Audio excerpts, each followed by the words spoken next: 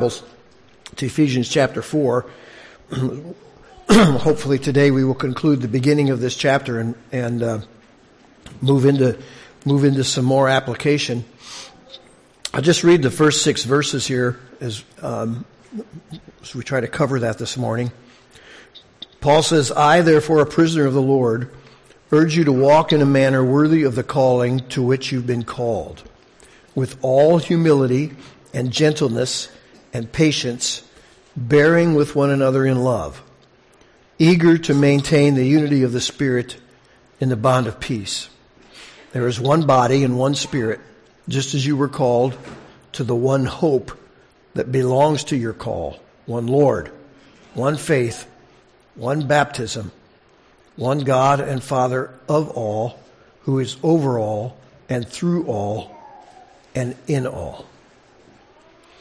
We'll come back and we're going to look at verse 7 here in just a little bit. If you remember, it's been a couple weeks, so kind of refreshing. And by the way, if you are writing down titles or interested in a title, this is the Full-Grown Body, Part 2. Okay. Got to come up with something better next week. At any rate, so the first 3 chapters here we talked about were doctrinal, and Paul laid the basis for what he was going to tell us to do and how we were to live as we moved into chapter 4, and he's beginning that here with this passage that we read. He gives us some attitudes, some fruit perhaps of the Spirit. So he begins by saying a prisoner of the Lord, and I think it's maybe good to talk about that. We already did once, but just by way of reminder, the biblical principle overall is that our lives are to be oriented vertically.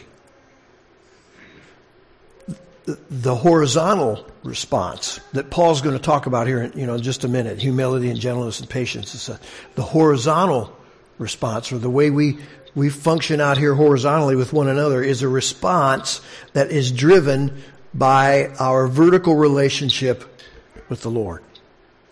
And it's that calling that we have with Him that should change the way we live in this world. We respond to this world because of Christ and through Christ. And He is supreme and He is preeminent. When we get involved in the rationalizations and the pragmatisms of this world, trying to reach a conclusion, reach an end, and say the end is good and so the means are justified, we must always remember that we are first to be oriented vertically. Everything we do is to bring honor and glory to Him. Not just the end. Everything we do is to bring honor and glory to Him. As a matter of fact, we get this all out of whack so frequently because that's the way the world works. The end is in God's hands. The result is in the Lord's hands. Our job is to be obedient to Him and respond to Him.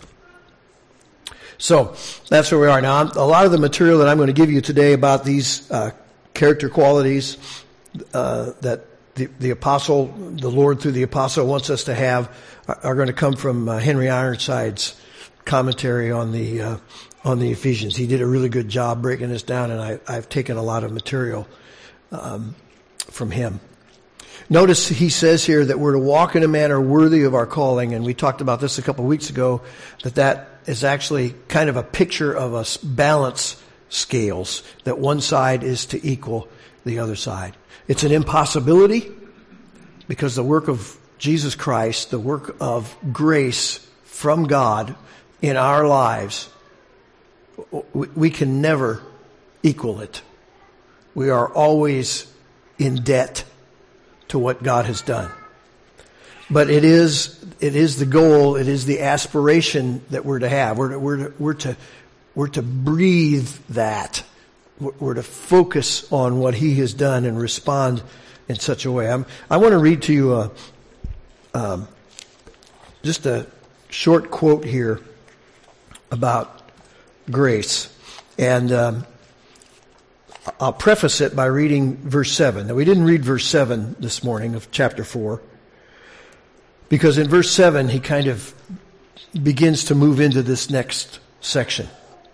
And in this next section we talk about the body growing up and maturing, and it talks about the evangelists, pastors, teachers, apostles, etc., and how the body grows up. And we will talk about that here in the days to come. But look at verse 7. It says, "But grace was given to each one of us according to the measure of Christ's gifts." And then, therefore, it says, and he talks about the ascension of Christ. And again, we'll talk about that. But I don't want you to notice here, grace was given to each one of us. Paul is very specific to be individual with this, not corporate. Most of our churches today function on a corporate mentality. Paul just got done talking about unity. The things that he talks about in unity, though, have to be applied individually. So our individual actions are what will contribute to corporate unity.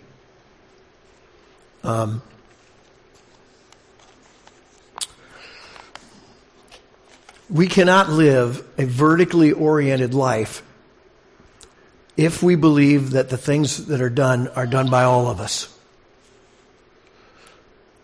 Let me put that in rephrase that in another sentence. If I'm walking as a child of God, living my life before Him, the most important thing to me is what He wants me to do, not what He wants us to do. The us comes in when each one of us lives that vertically oriented life and makes His will our top priority. Let me read to you. This is from The Pursuit of God by A.W. Tozer. "We pursue God because, and only because, He first put an urge within us that spurs us to the pursuit. No man can come to me, said the Lord, except the Father which hath sent me draw him. And it is by this prevenient drawing that God takes from us every vestige of credit for the act of coming. The impulse to pursue God originates with God. And the outworking of that impulse is our following hard after Him. And the time we are pursuing Him, and all the time we are pursuing Him, we are already in His hand. Your right hand upholds me, the author quotes from Scripture. In this divine upholding, the human and human following, there is no contradiction. All is of God. God is always previous. Now, we've said this to you in a different way for years and years, and that is that God initiates and we respond. When we follow after the Lord, it's because the Lord put it in our heart. It's all God, not any of us. Don't think you've had an original idea or original thought. It's all God's grace. If you get a desire to pray, you cannot take credit for it because it was the Holy Spirit that put the desire in your heart. You can take credit for not doing it when the Lord tells you to, but that's kind of on the other side of the spectrum. Okay, let's try not to talk about that today. All right. It's all God's grace. Now, if you, I tried to put a little teaser about this in, I made it like a 4-minute YouTube video that I know some of you saw, and put a link to it on our Facebook page. If you're not connected there, I encourage you to do that. Our Facebook page is just a Lakeview Community Church. Our YouTube page that we put stuff on is called Ecclesia Real, EcclesiaReal. And we put little videos in there. And I put a little video in there about grace and morality and materialism. Because in our modern church, we have equated our obedience to the Lord with blessing. And we're going to talk about that more as things unfold here, as we move through here. But beware, and I'll just give you an example. We are taught to forgive so that we can receive blessings. Probably every one of us in here, if you've been to church any amount of time or have heard a sermon on forgiveness, there has been an emphasis on the fact that if you forgive someone, good things will come to you. You'll have freedom. You'll have liberty. And there's a whole list of things. And sometimes there's even passages from the gospel that are kind of quoted out of context to do that. What are we doing there? We're exchanging morality, do the right thing, for materialism. God's going to give me something. When we get in the New Testament, Paul says this, be kind, tenderhearted. Some of you know this as a song. Forgiving one another. Why? Because God, for Christ's sake, hath forgiven you. Paul boils it down and says, why should we do this? Because we want to emulate God. God, for Christ's sake, hath forgiven us. We should forgive others. So we want to emphasize grace as we move down through this. And if we do not, and if we begin to take credit for some of these things, then we're missing the goodness and blessing of God. The flip side of that is if you feel you're being humble, okay, maybe that was a bad. That's not a good one because it's everybody's going to go to get the humility award. If you feel you're being gentle and you did a good job being gentle, and you take credit for it, beware, because the flip side of that is that when you're not, you're going to feel terrible before the Lord. If you're responsible, you're responsible. Let's go down through some of these things. Firstly, he says, walk in a manner worthy of the calling which you call, with all humility. In Philippians, Paul gives us examples of active humility and service. And one of these days we're going to talk about this. He begins in the book of Philippians by talking about himself as a prisoner of the gospel. He talks about Timothy in the book of Philippians. He says, I have no one like Timothy who will look after your needs because everybody else looks after their own. Timothy will look after you. He uses Epaphroditus. When he writes back to those people, he says, you guys sent Epaphroditus here, and while he was here, he served so much, and he was such a great servant that he ended up getting sick, and we thought he was going to die. So he talks about Epaphroditus' selflessness. And then he ends by talking about Jesus, who he says of Jesus, he thought it not robbery to be equal with God, but made himself of no reputation and took on the form of a servant. So this word humility is actually lowliness, and he's talking about the way we think about ourselves, and it's only used in Philippians 2:3. The only other place this Greek word is used is in Philippians 2:3. And I've already mentioned this. Everything we've said before this should connect into this. As believers, we have earned nothing. We do not get what we have from the Lord because of wages. We cannot make a claim before God for blessing. All that has been received has come to us apart from any merit on our part. There is no boasting and there are no demands. So when we talk about humility or lowliness of mind, it's how we are perceiving and thinking about ourselves. Verse 2 continues. He says, with gentleness. The King James Version says meekness. And most of the time in the rest of New Testament, when this word is translated, it's translated meekness. 7 other times it's used. Matthew 11:29, it says, take my yoke upon you, for I am meek and what? Lowly of heart. That's That's what he's talking about here. And the actual definition of gentleness here is that in our spirit, we do not take offense.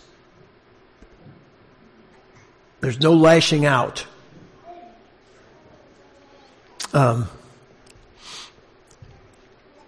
you ever thought about this? If you pull all of the things together, or pull many of the things together, I shouldn't say all because I'm probably not going to be complete with this, but if you pull many of the things together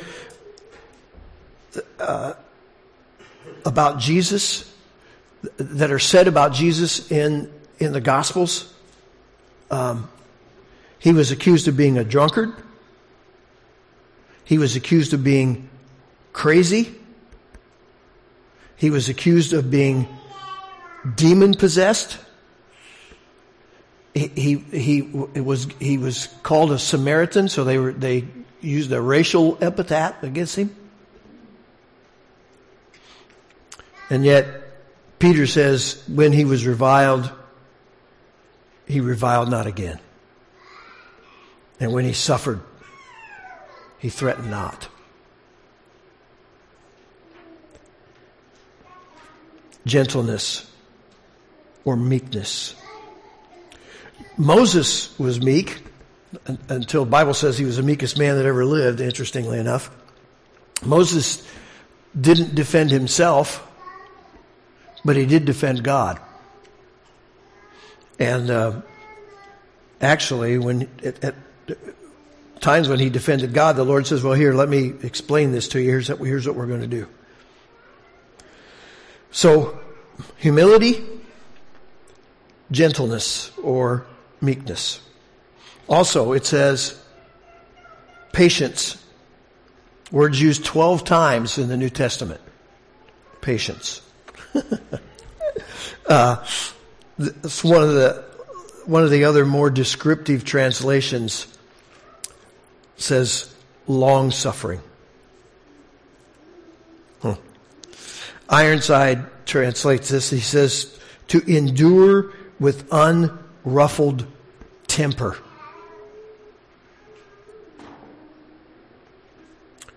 We're going to look as we move through the New Testament, and we're going to see that to endure or endurance is a quality the Lord wants us to have.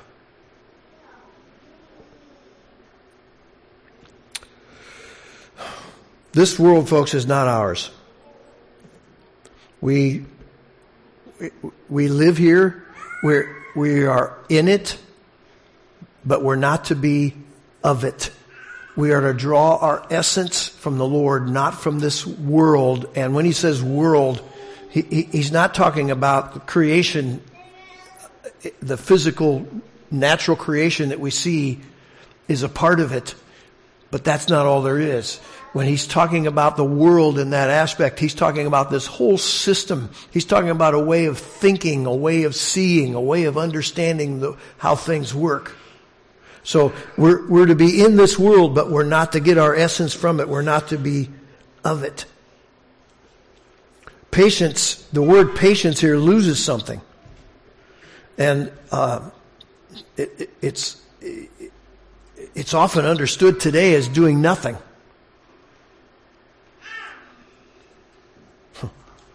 I'm just going to wait, Just going to wait.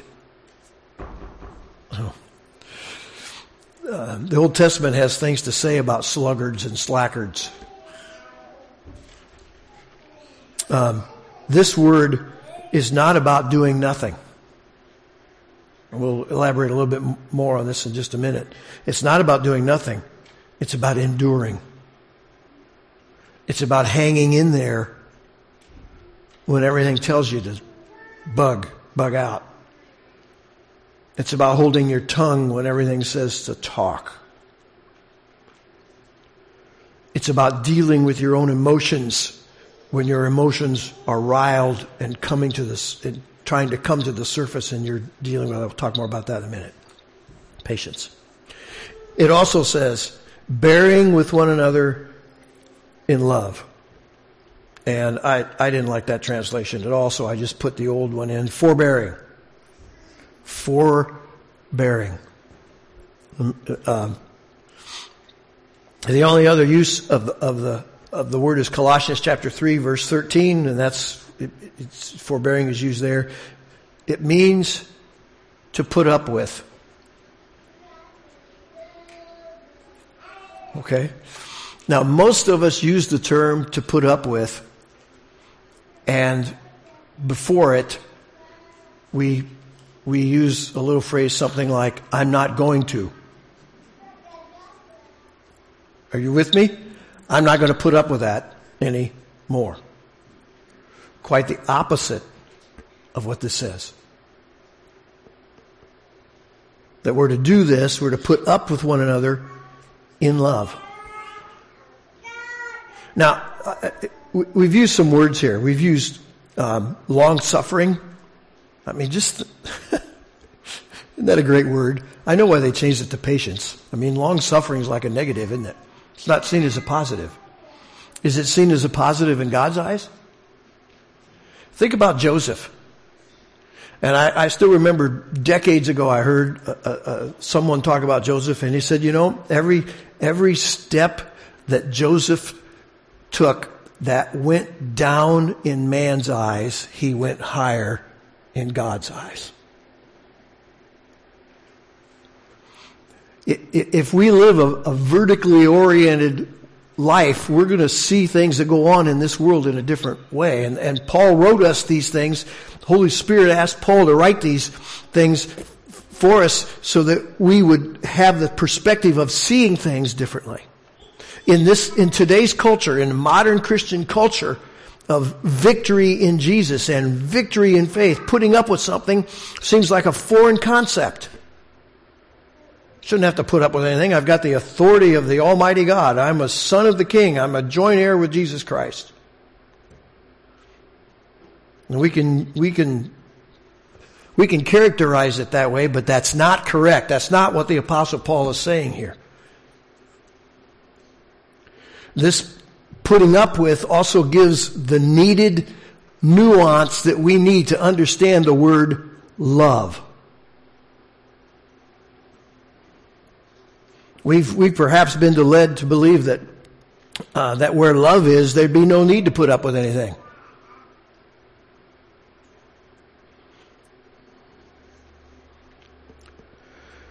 Obviously, if you love somebody, there's absolutely nothing they could do that would ever stretch your patience. Don't elbow your mate. That's not going to go well later on, all right? Love here is not an emotion, but a reason and a motivator. So that knowing God's love, because we know God's love, it defines and characterizes our actions. It puts banks around our actions and keeps our actions and our attitudes in the right channel.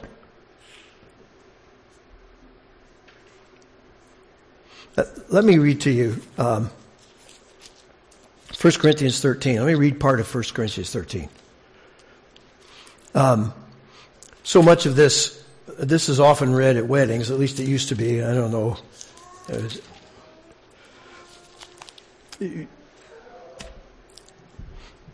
When you read 1 Corinthians, you find out that there was that congregation of people who were there that Paul was writing to correct had all kinds of problems, and one of the problems was they couldn't get along with one another. And they were even using spiritual gifts and things to lord it over one another. Which is why 13 comes in between 12 and 14.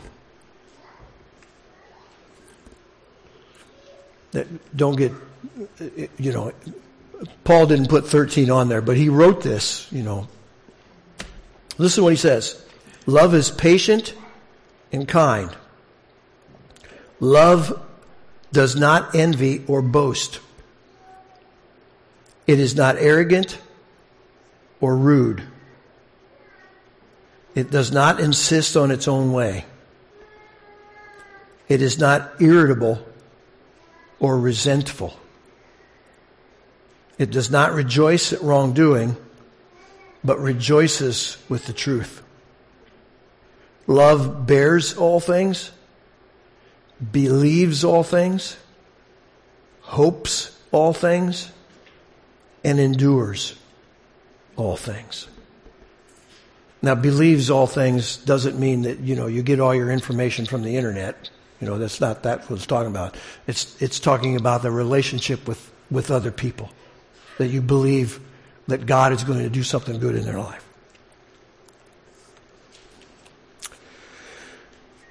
All right. Let's go back to chapter 4. So he has covered humility, gentleness, patience, forbearing. And then it says in verse 3, eager to maintain the unity of the Spirit. Does anybody here in the beginning of verse 3 have a different first word? Diligent. I'm sorry? Diligent. Diligent. Be diligent. All right. Is that what you got? Endeavoring. All right. Eager is good, but the other words are better. Because this has to do with us exerting what influence and energy we have to keep the unity of the Spirit. Eager is good, but you can be eager to do something and never get it done. But if you get into this thing as I'm going to do this, and I'm going to, this is my goal, this is what I'm going to do, then you get actively involved in this. And it's to be the bond of peace. The Holy Spirit produces unity and works to preserve it. So, in me,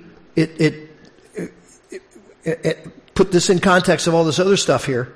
In me, the Holy Spirit, He will try to keep me from being odious or obnoxious or any of those unloving things that we read about. In you, He will try to keep you to help you be patient and forgiving. That's what the Holy Spirit does. He will try to convict me so that I will ask your forgiveness. Now we can flip all of those things around and you probably should. So what does it mean? The Holy Spirit is going to try to keep you from being odious. He's going to try to help the person that you're dealing with be long-suffering and forbearance. That's what the Holy Spirit wants us to do. And then if you are the one who's the problem, the Holy Spirit is going to say, you need to apologize. And if you listen, He'll tell you that. You need to ask forgiveness and go and make this right. And so that's the Holy Spirit working in our lives. And our yielding to Him is what it means to be diligent or to endeavor or to be eager, as this translation puts it. And it's God doing all of those things within us. And I hope you can see who's at work here. He is the workman, and we are the workmanship. That's what we read in chapter 2. We are His workmanship, and He's created us. And we always think, again, so much institutionalized stuff. We think about He's created us in good works, and we always think about witnessing or singing in the choir or going on a mission field. Nothing wrong with any of those things, but where we really live is with our attitudes and our relationships, and whether or not we can able to keep unity, and whether or not we're actually living this vertically oriented life that when the Holy Spirit says, hey, you did that wrong, we're broken before Him, and we call on Him, and we ask Him to forgive us. That's called repentance, folks. We get broken before God. Lord, please forgive me. And then we go and do whatever is necessary with that other person to clear everything between us and the Lord. The other person may not forgive us. That's in God's hands. But we go to them and we say, Lord, I'm sorry. Here's what I've done. I didn't realize the Lord showed me how wrong I was, and please forgive me. And then we're clear with the Lord.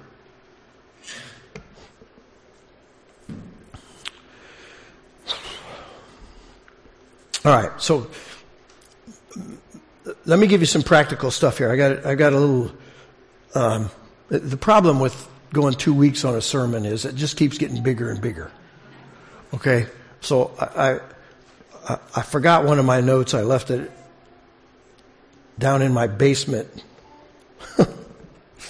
Forgot to go get it. Let me give you 2 extra points with this. Number 1, The application of each of these principles requires insight that comes through prayer and biblical understanding and a sense of the situation.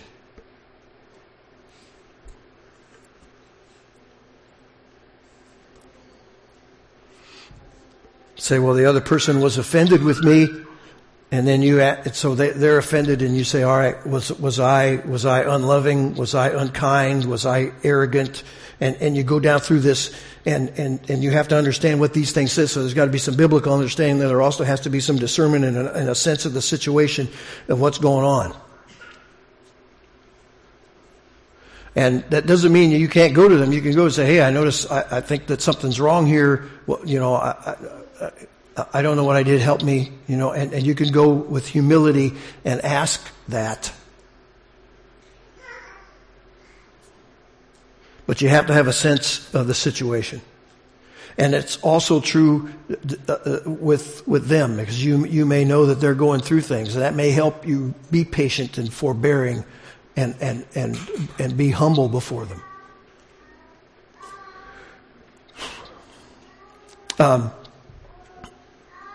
Sometimes you have to speak the truth, and the truth may need to be defended even if it looks like self-defense.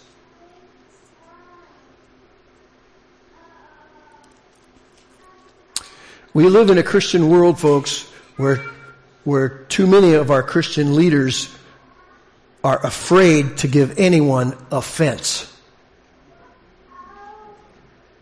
I'm not talking about that thing that borders our property. Not offense. Offense. Okay? They're afraid to say anything that someone could be offended at. And because of that, they skirt around the truth. None of these things, humility and gentleness and patience and forbearing, none of those things are of value if it's not based in truth.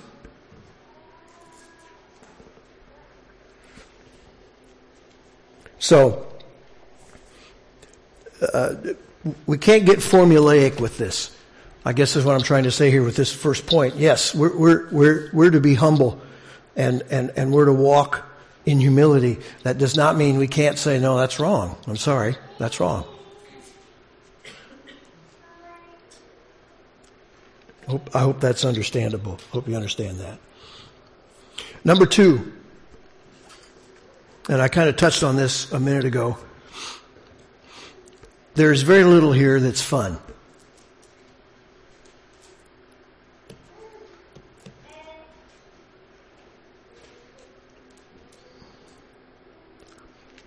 It used to be, I may get in trouble here. If you're listening to this on the tape, my email is pastorjess@lakeviewhamilton.com. There used to be a church called Happy Church.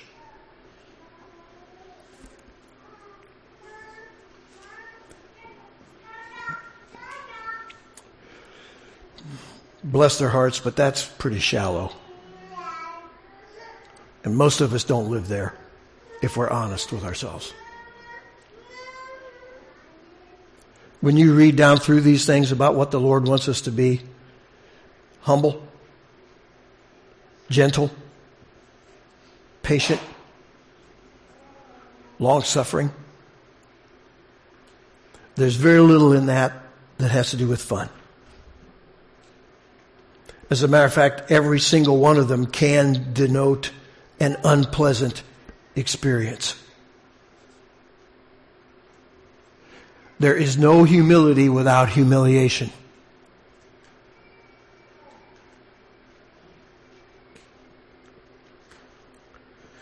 The Apostle Paul would not have to tell us to do these things if it wasn't the natural order of us to do the opposite. If it was the normal thing for us to just roll along in enjoyment with everyone around about us, and there was never any difficulty or frustration, then the Apostle Paul wouldn't have to tell us to do these things. And in every single one of these things, when you when you line up with the Lord and say, Lord, what is it you want me to do in this relationship? And He says, I want you to be humble. There is suffering involved in that. I want you to humble yourself before them. When He says, I want you to have patience, or I want you to suffer long, is there suffering involved in long suffering? Yes, there is. That's right in the Word. Please get over this stuff that once you come into Jesus Christ, everything is wonderful. Roses are all over the place, wonderful flowers, and you're just traipsing through the fields and everything smells wonderful, and even the bees love you. It's not in the Bible.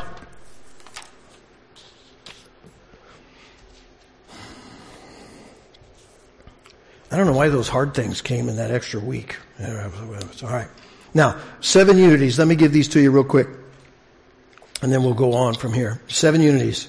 Body, Spirit, hope, Lord, faith, baptism, and God the Father. So He says there is one body. And that means that all believers, regardless of language, ethnicity, culture, nation, are all part of Jesus Christ. There is one body and there is one head. Folks, there is no such thing as a local body. We gather here locally, but we are not a local body. Jesus doesn't have bodies all over the place. He's got one body, and He's the head. One Spirit, and that is the Holy Spirit, who dwells in every believer. I'm going to read to you from Romans chapter 8, a couple verses here because they apply to a couple of these points here.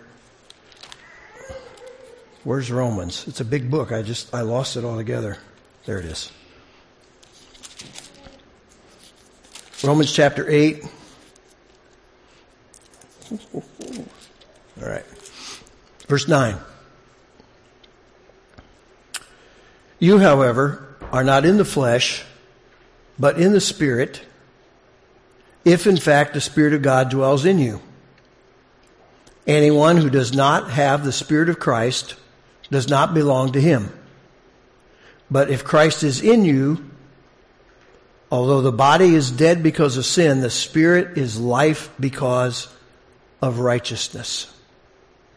If the Spirit of Him who raised Jesus from the dead dwells in you, He who raised Christ Jesus from the dead will also give life to your mortal bodies through His Spirit who dwells in you. Hang on to the second part of that. We'll come back to that in a couple minutes. So there is one Spirit, and it's one Spirit that dwells in every believer and animates or gives life to every believer from the head, Jesus Christ. He brings life and He brings righteousness. Now, the interesting thing is, it says there's one hope. And Paul says we are called to that one hope. Let me read it here. Hope you're following along here. Just as you were called to the one hope that belongs to your call. You know what that hope is? The resurrection of the dead. And that's what he says in Romans chapter 8, verse 11. If that Spirit who dwells in you, who dwells in believers, that same Spirit that dwells in you, who dwelled in Christ, just as He raised Christ from the dead, He's going to raise you from the dead. I was reading a biography of C.S. Lewis, and interesting thing that he pointed out having to do with Lewis, but it had to do with a whole lot of other things with Christianity and the doctrinal divide even among Lewis's day, and it carries on to today. It goes back to the Apostle Paul. If you believe that Jesus Christ raised from the dead,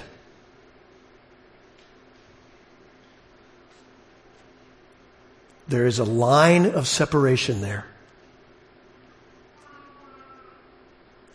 If you believe that Jesus Christ raised from the dead, then that he's going to raise you from the dead. In other words, you're going to live eternally because of the resurrection. It separates you from non-believers, even if they say they're a Christian. In another place, this is called the blessed hope. The promise of the resurrection is called that thing which purifies us. Why do I want to live the way the Apostle Paul? Why do I want to endeavor to keep, the unity of the Spirit and the bond of peace? Why do I want to do that? Because one day I'm going to stand before Him. That's the hope. One Lord. Okay, one body, one Spirit, one hope, one Lord. Jesus the Messiah. One Lord. Notice He is Lord. You cannot separate Savior from Lord. The one who is truly saves recognizes the lordship of Jesus Christ. Now we may not understand it all on the same level. There may be lots of growth and maturity, and we're all growing in that understanding. And the rest of chapter 4 talks to us somewhat about that. We're all growing in that. We're all gaining, through the Holy Spirit, gaining experiences that help us see more about it all the time and help us apply these things that the Apostle Paul talks about here in these first few verses of chapter 4, more and more that process of sanctification. But if we think that Jesus saved us and we don't have to obey Him, then He probably hasn't saved us. One faith. Well, I got a couple more. You still with me? All right, one faith. What is that faith? That faith is the body of truth. It's not salvation faith. It's the body of truth. The story of salvation, that God so loved the world that He sent His only begotten Son. The gospel, the good news. Behold, I bring you glad tidings of good news that shall be to all people. That there is a Savior born to you this day. The body of faith. And that body of faith, when we expand it past that, tells us about God, it tells us about ourselves, and it tells us about the world. One baptism.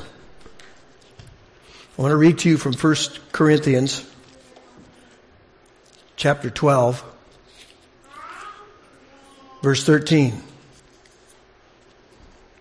Verse 12 says, "For just as the body is one and has many members, and all the members of the body, though many, are one body, so it is with Christ.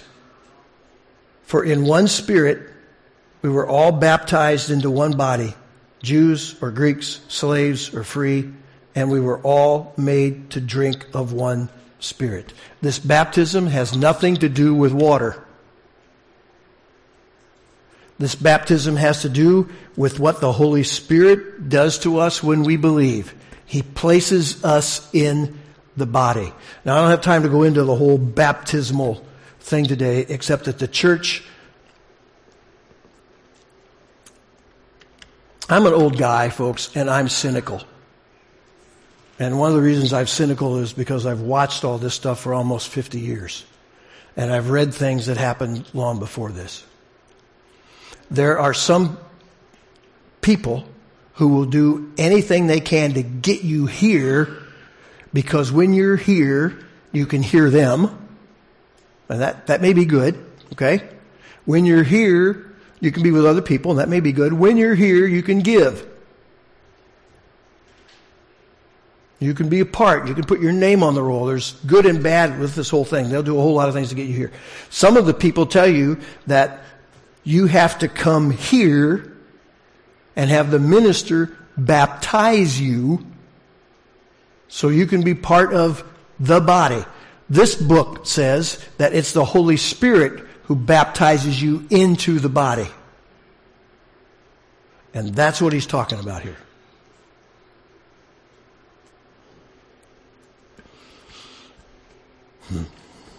And the real baptism, the water baptism thing that we do is a picture. And then one God the Father. Isaiah chapter 42 verse 8 says, "I am the Lord thy God, I will give my glory to no other." There's never any place in Scripture where God says, I got to go consult with these other gods. one God and the Father of us all. Let me read it. It's a beautiful, beautiful kind of benediction. One God and Father of all, who is over all and through all and in all. One God. Let me give it to you again. One body, one spirit, one hope, one Lord, one faith, one baptism,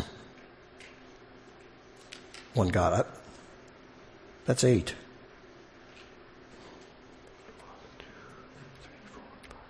No, that's 7. I just got my fingers in the wrong order. Would you stand with me?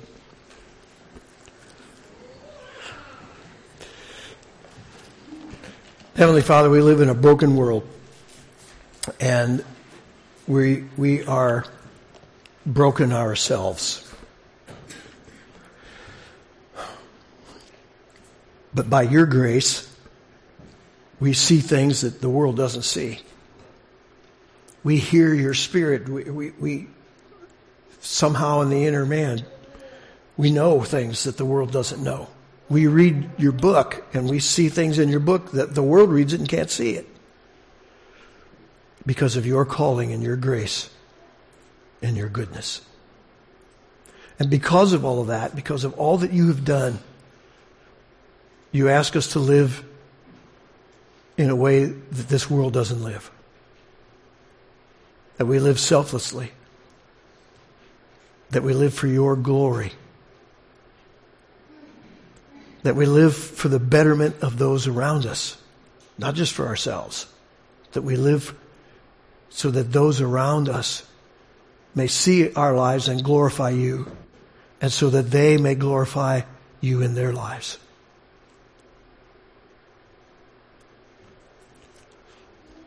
And Lord, all of that is hard.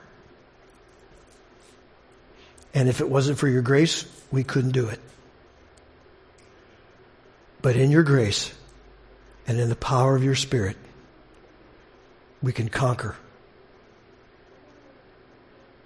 I pray you lift our eyes to you. I pray you'll help us depend upon you. Lord, we may encounter even this week things that we don't know what to do with. And we may wrestle between ourselves and others, or ourselves and the world. I pray you'll help us see that wrestling is the most wonderful thing, because that is the Spirit within us striving against the brokenness of this world. And rejoice in that. And we can trust you to lead us in the right steps, so that you in the end will be glorified. We thank you for your patience and your grace and your favor. And we pray these things in Jesus' name. Amen.